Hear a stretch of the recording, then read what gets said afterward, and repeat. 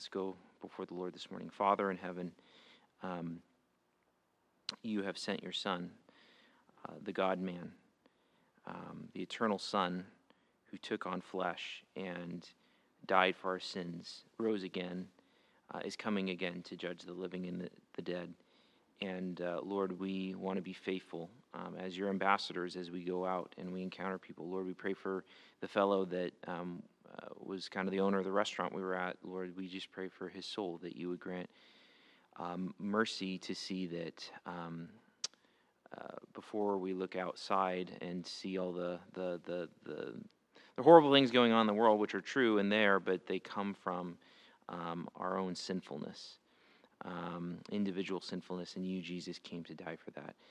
Lord, we just pray for his soul. We pray for Emily's coworker, that you would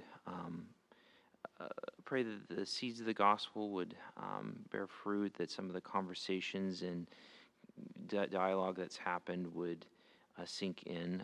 We pray that you would rescue him. We pray that you give Emily wisdom in further conversations, and also just the relationship. That as she works alongside would display what it looks like to live as a Christian, let alone believe what she confesses. So, Lord, we ask for that. We pray for mercy. We pray for our community. We pray for the Dalles, Hood River, really just this whole region in the Mid-Columbia Gorge, Lord, that we would be faithful in proclaiming the gospel, that people would be saved. We know that it is your desire to see people saved. You use us as means, and you use our prayer as means.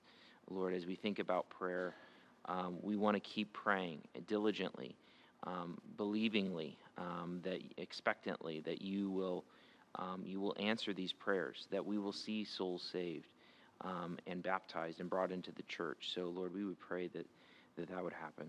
Lord, bless our time as we continue to consider prayer this morning. Help us to grow in it and be faithful in it and be constant in it with thanksgiving. We thank you for how you've answered many of our prayers, and we would just ask for your blessing on this morning in your name. Amen. All right, so we are talking about prayer. We've defined prayer. I'll go ahead and keep reading that definition just to keep reminding us of it. Prayer is reverential communication with God, which acknowledges God as Savior and desires his relational presence, which is distant in a fallen world. Prayer typically requests God to act in some way based on who God is, what he does, what he's promised to do, and his relationship with the one praying. The content of prayer is some mixture of praise, thanksgiving, confession, lament, query, and petition. We talked about why we should pray, because it's commanded and invited, because God answers, because God uses prayer as a means of accomplishing his plans, because it gives us joy to see God answer prayer, because it maintains our relationship with God through honest communication. So that's what we've talked about. Last week we talked about who we're praying to, and what we were doing in that is thinking about even though God is not present, like face-to-face present, like it will be in the new heavens and the new earth, we are oriented towards him, and we would want to speak just as if we were in his presence. And so we meditated on just kind of a lot of those attributes that we talked about in the knowing God portion of things, and then also looked at some examples of Abraham, Moses, Isaiah, and how they speak to God when they're in his presence, just to give us examples of how to approach God. Now, we're going to continue on that theme of who we pray to, and many of you guys brought this up last week, and I was grateful for that, and we're going to focus on it this week. We pray to a triune God.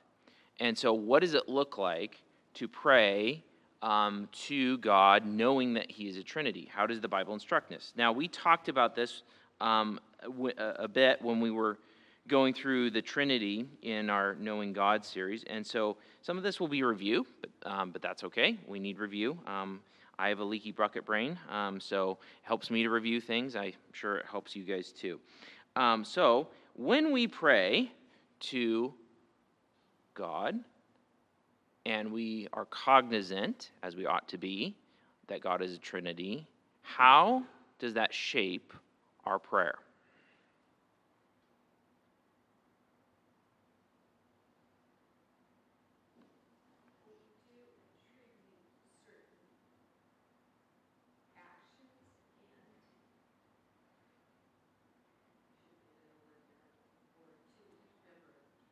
Roles. Yeah, yeah. Yes, there are different roles for each person. And that fleshes, so that's going to be part of it. One of the things we said is praying according to the rules of each person of the Trinity. Now, this is kind of like review, right? So, what are the roles, generally speaking, of each person of the Trinity?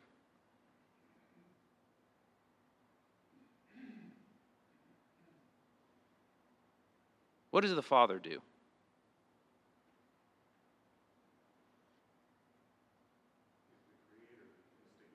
The instigator, that's a good word. The instigator. He's the initiator of all divine activity. We see that again and again and again, that to the Father, it's not that the other persons aren't involved, they obviously are involved, but he is the initiator of all divine activity. Okay? What about the Son?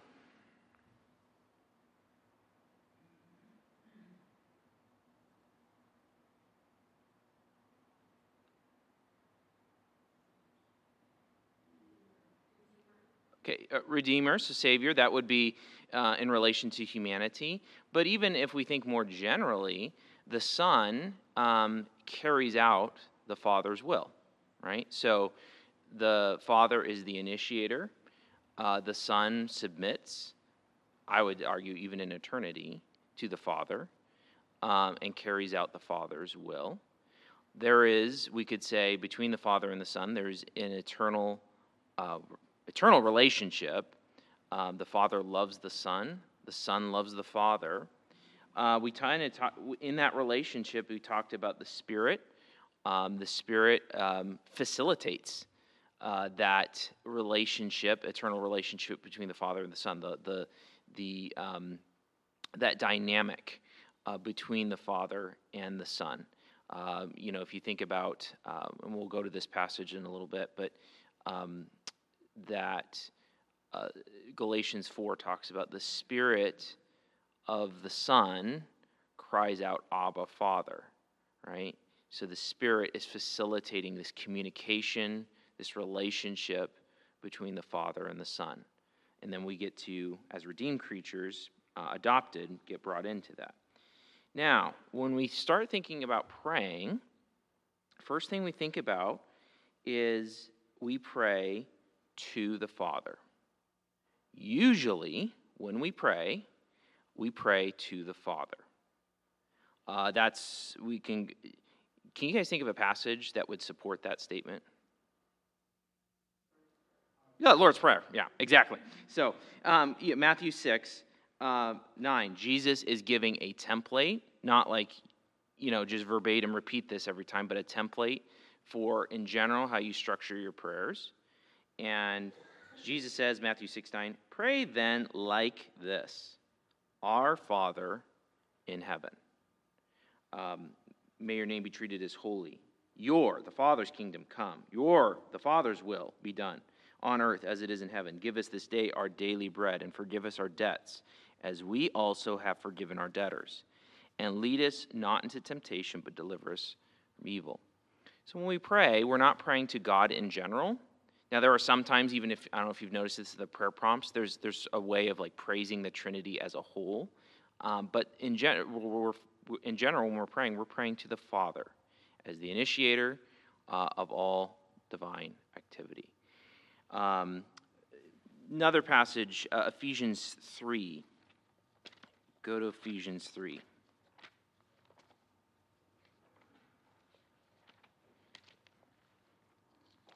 So Paul is talking about his role in the gospel as an apostle to the Gentiles.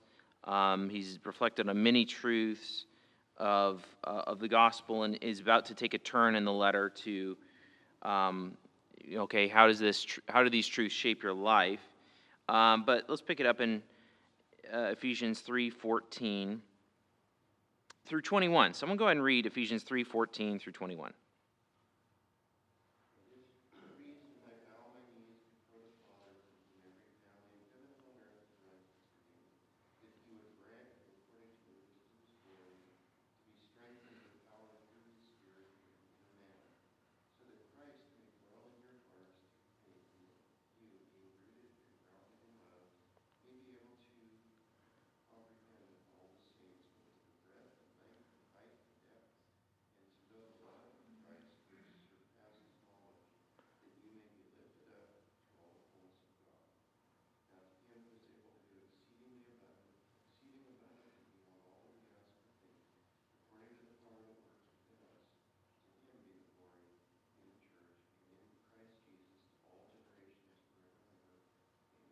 Now, there's much we could say about this prayer and investigate, but what I want you to notice is, who's Paul praying to? Or he's not even praying right here. He's just describing his prayer. But he's describing his prayer. Who's he praying to? The Father, right? So he's bowing his knees before the Father. The Father is the initiator of all divine activity, and so he's addressing that, okay? Now, so we understand that usually when we pray, we address the Father. Now, we pray through, so if we pray to, so focus on the prepositions here. If we pray to the Father, we pray through the mediation of the Son. We pray to the Father, but we pray through the mediation of the Son. There's several good passages to just kind of get our minds set on this. Go to Romans 8. The ladies were just through this passage through the women's Bible study. But Romans 8, and again, there's much that could be said about this passage, but look at verse 34. Someone go ahead and read that.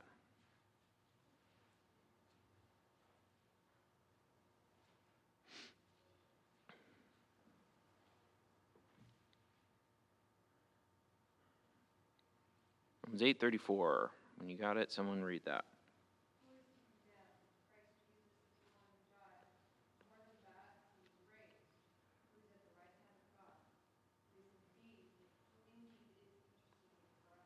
Okay, so what's the picture in this verse? Right, so he dies, no one's to condemn, but he's more than that, he's raised. And part of the good news of the resurrection is that Jesus is raised and he is ascended. And where is he? He is at the right. He shares the throne with his Father. Kind of, you can see this in Revelation, but he's at the right hand of the Father. New Testament is very, very consistent on that point because it's based in Psalm 110. Yahweh says to my Lord, referring to the Christ, sit at my right hand while I make your enemies your footstool, right? And so that all those right hand passages that you see in the New Testament is just reflecting on that reality that since Christ has been raised, he's ascended on high, he's at the right hand of the Father, and here we get this picture, Jesus is interceding. Now, this goes beyond, when we think of Jesus' intercession, he's in the immediate presence of his Father. So it's not so much that Jesus is praying on our behalf, because we say prayer is kind of this reflection of distance, but he is in God's presence, and he's pleading, he's communicating, he's interceding on his people's behalf. 1 Timothy 2 would go along with this. 1 Timothy 2:5, there's one mediator between God and man, the man, Christ Jesus. Jesus is the mediator. He's the high priest between God and man. He's the one that Job would long for, say, I need someone who can lay his hand on God and who can lay his hand on man and be a mediator. Jesus is that mediator. 1 John 2. Someone go ahead and read 1 John 2, 1 through 2.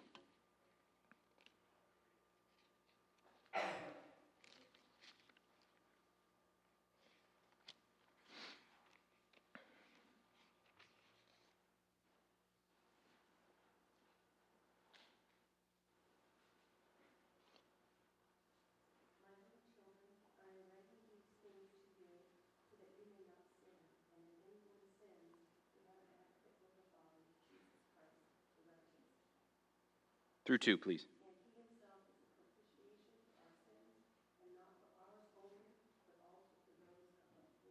Okay, so how is Jesus described? Now it's focusing on sin, and John saying, I'm writing these things so that you don't sin. But if you do sin, what's the good news?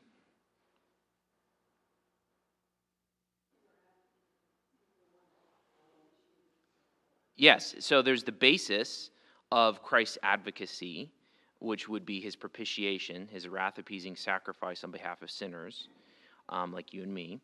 But then he also uses this term advocate, which it kind of is a hard word to bring over to English, because it's like sometimes it can emphasize being a helper, but here it seems to more have the kind of legal connotation of an advocate, like someone who's arguing, not like Jesus and the Father are like arguing, like having a fight. That's not what I'm saying, but like arguing our case, interceding. That would be part of that whole intercessory prayer. So even as we think about, we talked about prayer, part of that's going to be confession, right?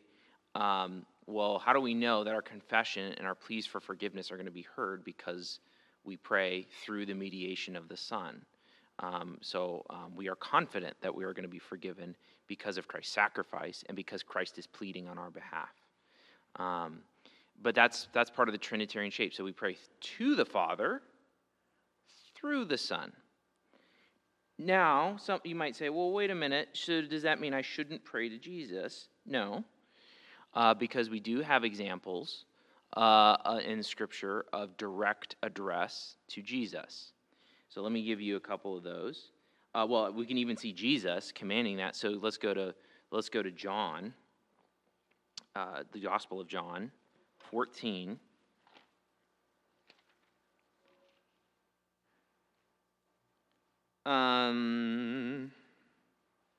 Let's do 14:12 through 14. So this is, this section, huge section from John 13 to 17, as Jesus is instructing his apostles, and also his instruction carries over to, not in every way, but to his disciples in general. So 14:12 through 14. So someone go ahead and read that.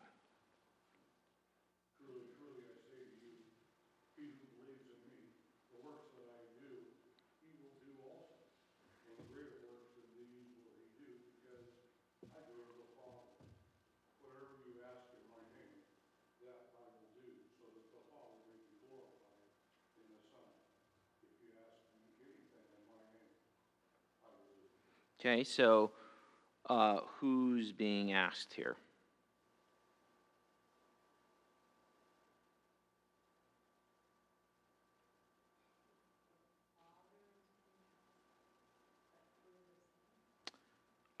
Well, look at verse 14. So who's being asked? Yeah, so he says me. If you ask me anything in my name, I will do it. So now we got a couple things here to talk about, but here we can at least see that Jesus is calling on his disciples to ask him stuff. Now, he's still that mediator. He still has that role, but it is appropriate to ask Jesus. Now, but this passage also intersects with this idea of praying in Jesus' name, right? In Jesus' name, amen. We always say that. Why do we say that?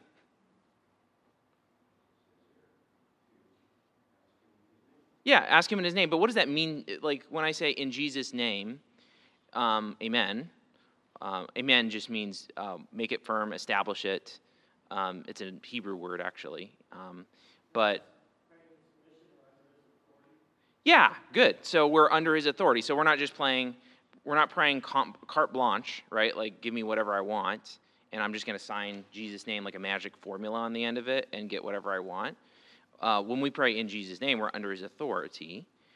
We're also reflecting, I think, what John is, said in 1 John 2, 1 through 2. What basis do we have for our prayers to be answered? Well, Jesus' name, because we are connected with Jesus. We are, as baptized Christians, we are stamped, not only with the name of Jesus, but the name of the Trinity. But because of Jesus, we are brought into union with Jesus. He is our mediator. He is the propitiation for our sins. So the very basis for our prayers being accepted is Jesus' name, that we are united with him. And so we see that here as well. So just to clarify that when we pray in Jesus' name, don't just have that as a kind of a throwaway tagline to your prayers, but what's behind that is we're submitted to Jesus' authority. We understand that the only way our prayer is going to be accepted is because the Son is our mediator. Yeah, Susan.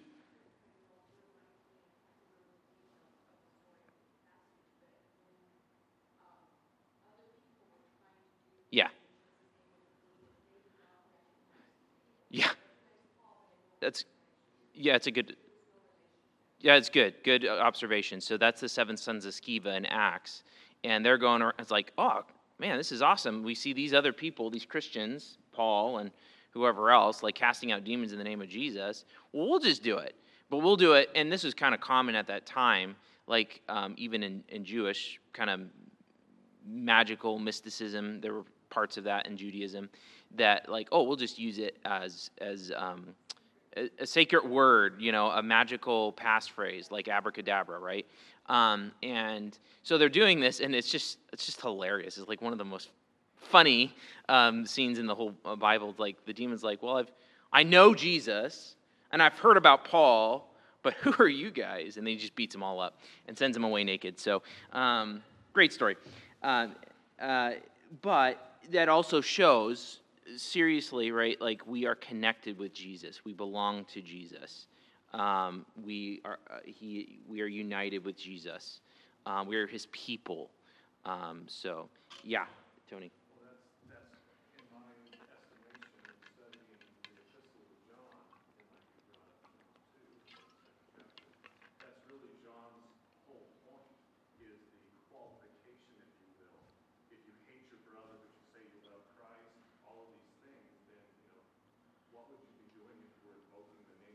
Yeah.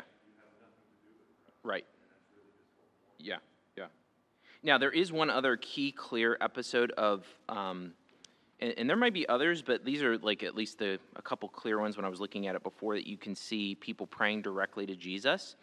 Acts 7, at Stephen's martyrdom, at the very end, when they're taking him to the pit and are about to start throwing big old boulders and rocks at him. Let's go ahead and read that. So Acts 7:54 through 60.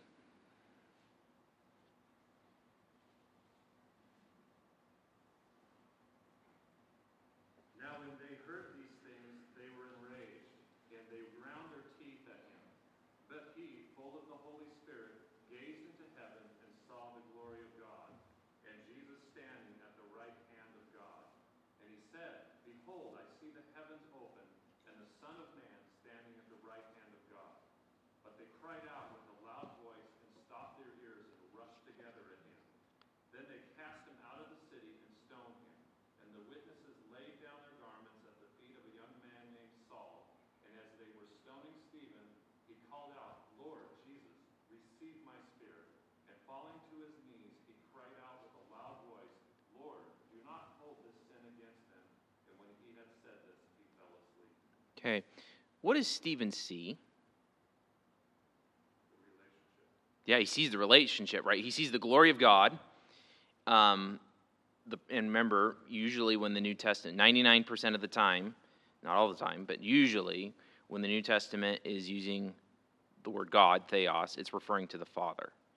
So here you see the glory of God, so the presence of the Father manifested, but you see Jesus at the right hand, again, so that same relationship as mediator. What's interesting here, usually Jesus is sitting at the right hand of the Father, but here he's standing. I love this scene because it's like Jesus is standing, like ready to receive Stephen and approving of what Stephen is doing. But how does Stephen pray? Who is he praying to? Jesus. Yeah, he's specifically addressing Jesus. So when we say that we pray to the Father through the mediation of the Son, that doesn't necessarily mean that you don't pray to Jesus. It just means that normally when you pray, you're going to be addressing the Father. But not at the same time. We're not saying it's wrong to pray to Jesus, but you want to reflect. Your prayers want to reflect that Trinitarian shape. Okay, but we're not done because we've got three persons. So we pray to the Father through the mediation of the Son, and we pray by the power of the Holy Spirit. So usually as a rule of thumb, in any Trinitarian formulation, the order is to the Father, through the Son, by the Holy Spirit. So those same prepositions, to, through, by, as a rule of thumb. So when we think about prayer, it's the same sort of thing. We pray by the power of the Holy Spirit. So we talked about that intertrinitarian relationship of the Father and the Son. The Father loves the Son loves the Father initiates, the Son submits and accomplishes the will of the Father. Well, the Spirit facilitates that whole relationship.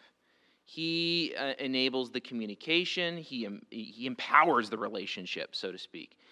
And that's what we see even reflected to us, not in the exact same way, but in a similar way, as adopted children. So go to Galatians 4. So if you're in Jim's group, I think you guys are past this point in Galatians, but Galatians 4 through 7. Someone go ahead and read that.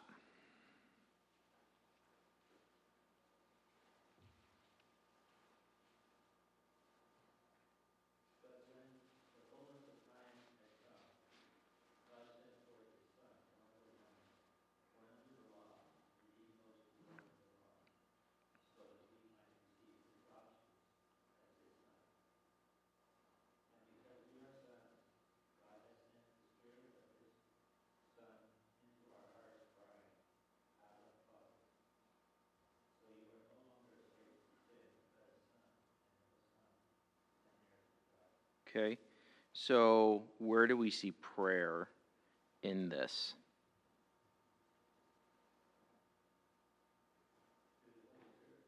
Yeah, so what is the Holy Spirit, at least in this passage? What's he doing?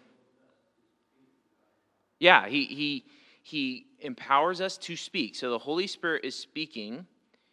And how is the Spirit described here?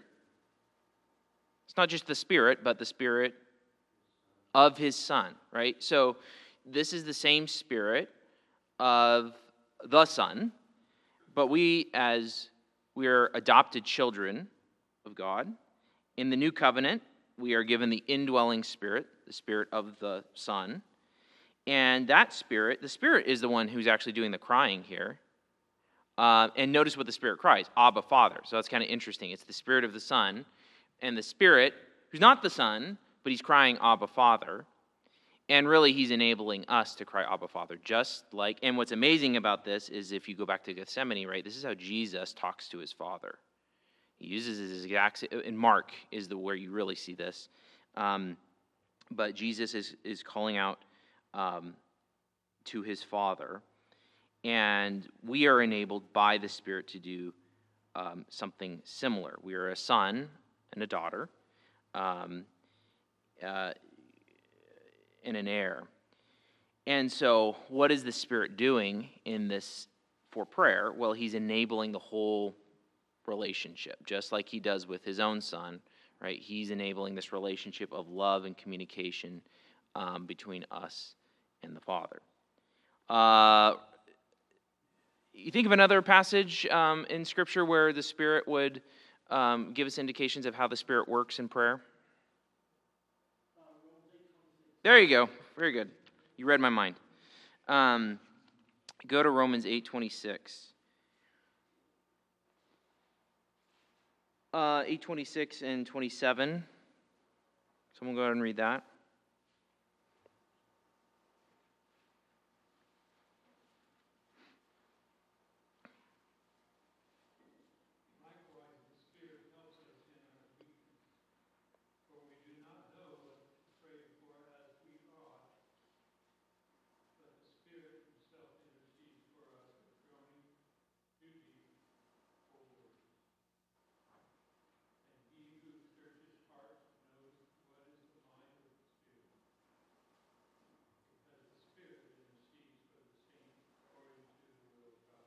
Good.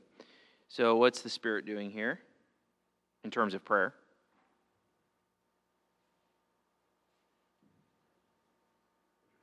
Yeah, intercedes. He groans too deep for words. He knows, we don't know what to pray for as we ought, but the Spirit helps.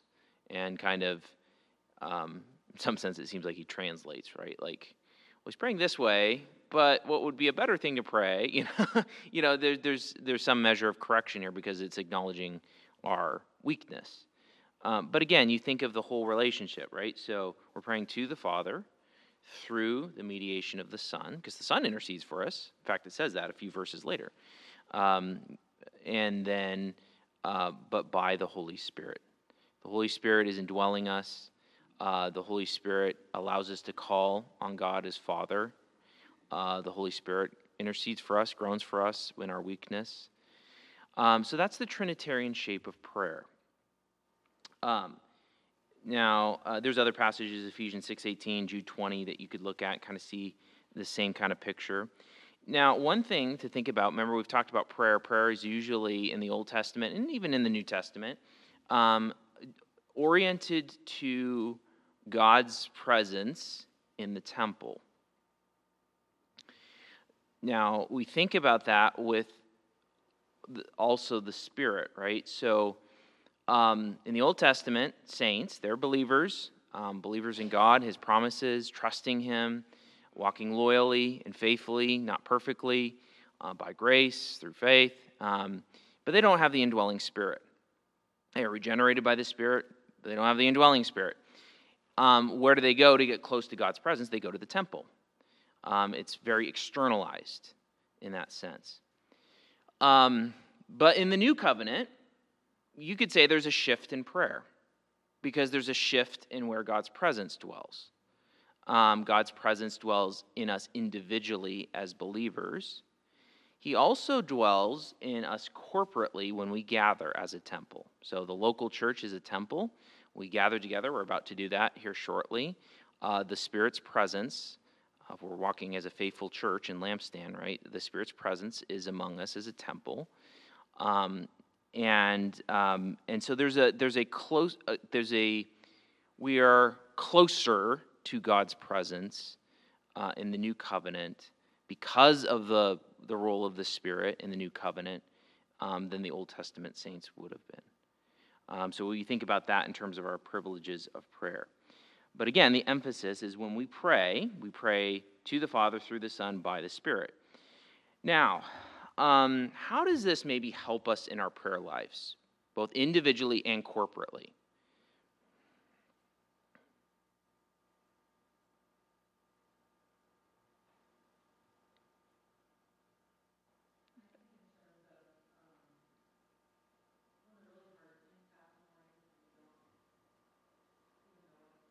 Sure.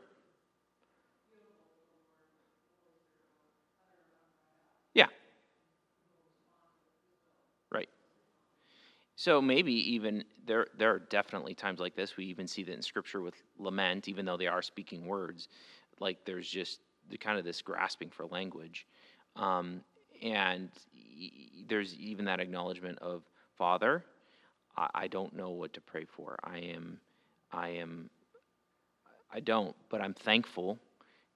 I know the Spirit is interceding for me, right? You see how that knowledge now of how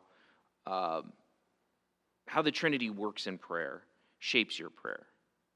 I think another thing it can do for us is sometimes when we pray and we're just not clear on this, right, how the role of each person, we can kind of waffle between the Father and the Son. I thank you, Father, that you died for my sins. No, the Father didn't die for my sins, the Son did, right? And so there's just kind of, it's not like, now God is, and in that I'm not saying God is not gracious and kind and the Spirit is helping us to correct, our foibles in prayer, because we have those all the time. But we are now able, if we're thinking about, orienting ourselves to God's presence, and we want to speak as if we were in His presence, we are able to pray according to the reality of things, according to the roles of the Trinity, right? And it is right and good, and it's a way of honoring God by praying with more precision. And maybe that's a way of saying that.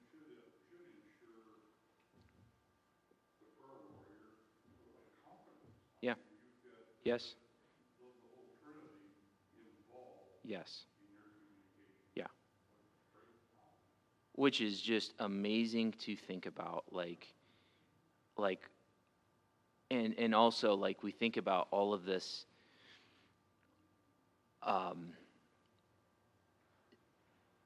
in light of how, especially in the American church at large, but I would confess this and, just acknowledge, like, it's hard for us to pray, but this should encourage us to pray and to realize this is amazing, because the whole Trinity, like Jim just said, is involved in this. He wants us, he invites us. The Father wants us to pray this way. Jesus wants us to pray this way. The Spirit's ready to help us pray this way. So let's do it, right? Because we know God loves to answer prayer. He also uses prayer as a means of accomplishing his plans. We want to see his plans accomplished, so let's pray more. But the role of the Trinity in all of this and making prayer effective should encourage us. Susan, I think your hand was up.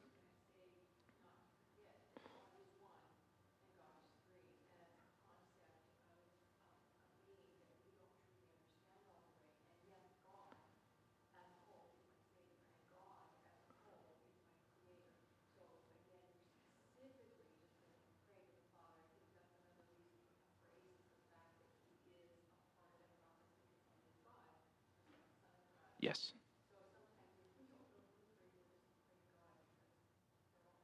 Well, just pray to the Father, because there's not an example. When we pray to a person, and we don't pray to the essence of God, which is the oneness. We don't pray to God in general. We pray to persons. So even in the Old Testament, right, they're praying to Elohim, God, which is kind of the generic name. But again, we understand that when that generic name is used, it's usually specifically referring to the Father, or Yahweh, right? There's still a person. So we just want to make sure that we're respecting that, even though we know each of the persons fully God, sharing the same essence eternally, always, forever. They just have different roles in how that's all going. Okay, Tony, real quick, but then we want to go to prayer. So. For me, I like, for instance, it's kind of encapsulated in verse 26 here in Romans 8. Real quick. Likewise, the Spirit helps us in our weakness. So here again, that's that transcending manifestation of God coming down to help us, but then also moving down. Verse 29, for those whom he foreknew, he also predestined to be conformed to the image of his Son, in order that he might be the firstborn among many brothers. Mm-hmm. So now we have that brotherly, mm-hmm. This is what Stephen's recognizing. He's Christ to receive him, because that was his brother that he saw. Mm-hmm. Mm-hmm. God is the Father. Mm-hmm. That's the relationship that's mm-hmm. Mm-hmm.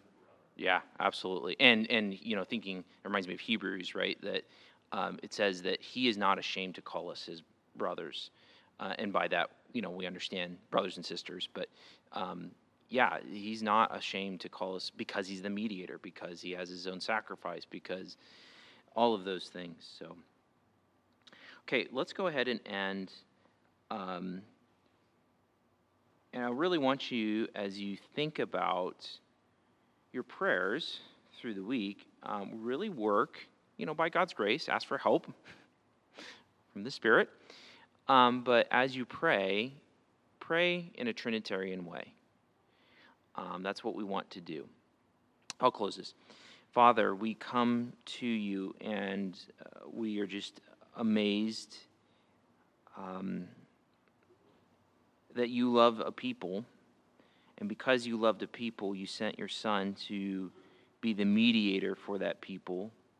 And then you sent your Spirit to indwell that people, not just individually, but corporately, to empower us, to give call to you as Father. We thank you and we praise you. We pray that you would grow us in prayer, that we would speak to you as you deserve to be spoken to, that we would speak to you as if in your presence. Lord, we know we are sinful. We know we are weak. And yet we thank you for the promises that the Spirit who dwells in us helps us. We thank you, Spirit, that you cause us to cry, Abba, Father. We thank you that you help us in our weakness. Dear Lord Jesus, the eternal Son, we thank you that you are at the right hand of the Father. We thank you that you intercede. Lord, we don't want to sin, and yet we can look back at this week and see sin in terms of our thoughts and our actions, our attitudes. We can see enticement to the world and the flesh. We ask your forgiveness, but we also thank you that you are our advocate and our mediator with the Father, and that you plead your own sacrifice of atonement such that we are justified and bear no condemnation or guilt, and we thank you. Lord, we pray that you would bless this morning in the gathering of your people as we prepare to assemble as a temple, that you would be honored, that our hearts, the hearts of our brothers and sisters who are going to come would be oriented towards your presence, not focused on themselves or anything else, and that they would also recognize and discern the body. Even as we take the Lord's Supper, that's one of the commands of the Lord's Supper, that we discern the body, that we wait for one another because we share a brother-sister relationship with you, Lord Jesus, but also with each other. And so we pray for your blessing on this morning. We pray that you would be honored, and we look forward to seeing what you will do, Holy Spirit, in our time together. Thank you, Father. May you be lifted high. May you be exalted. And we pray these things in the name of Jesus. Amen.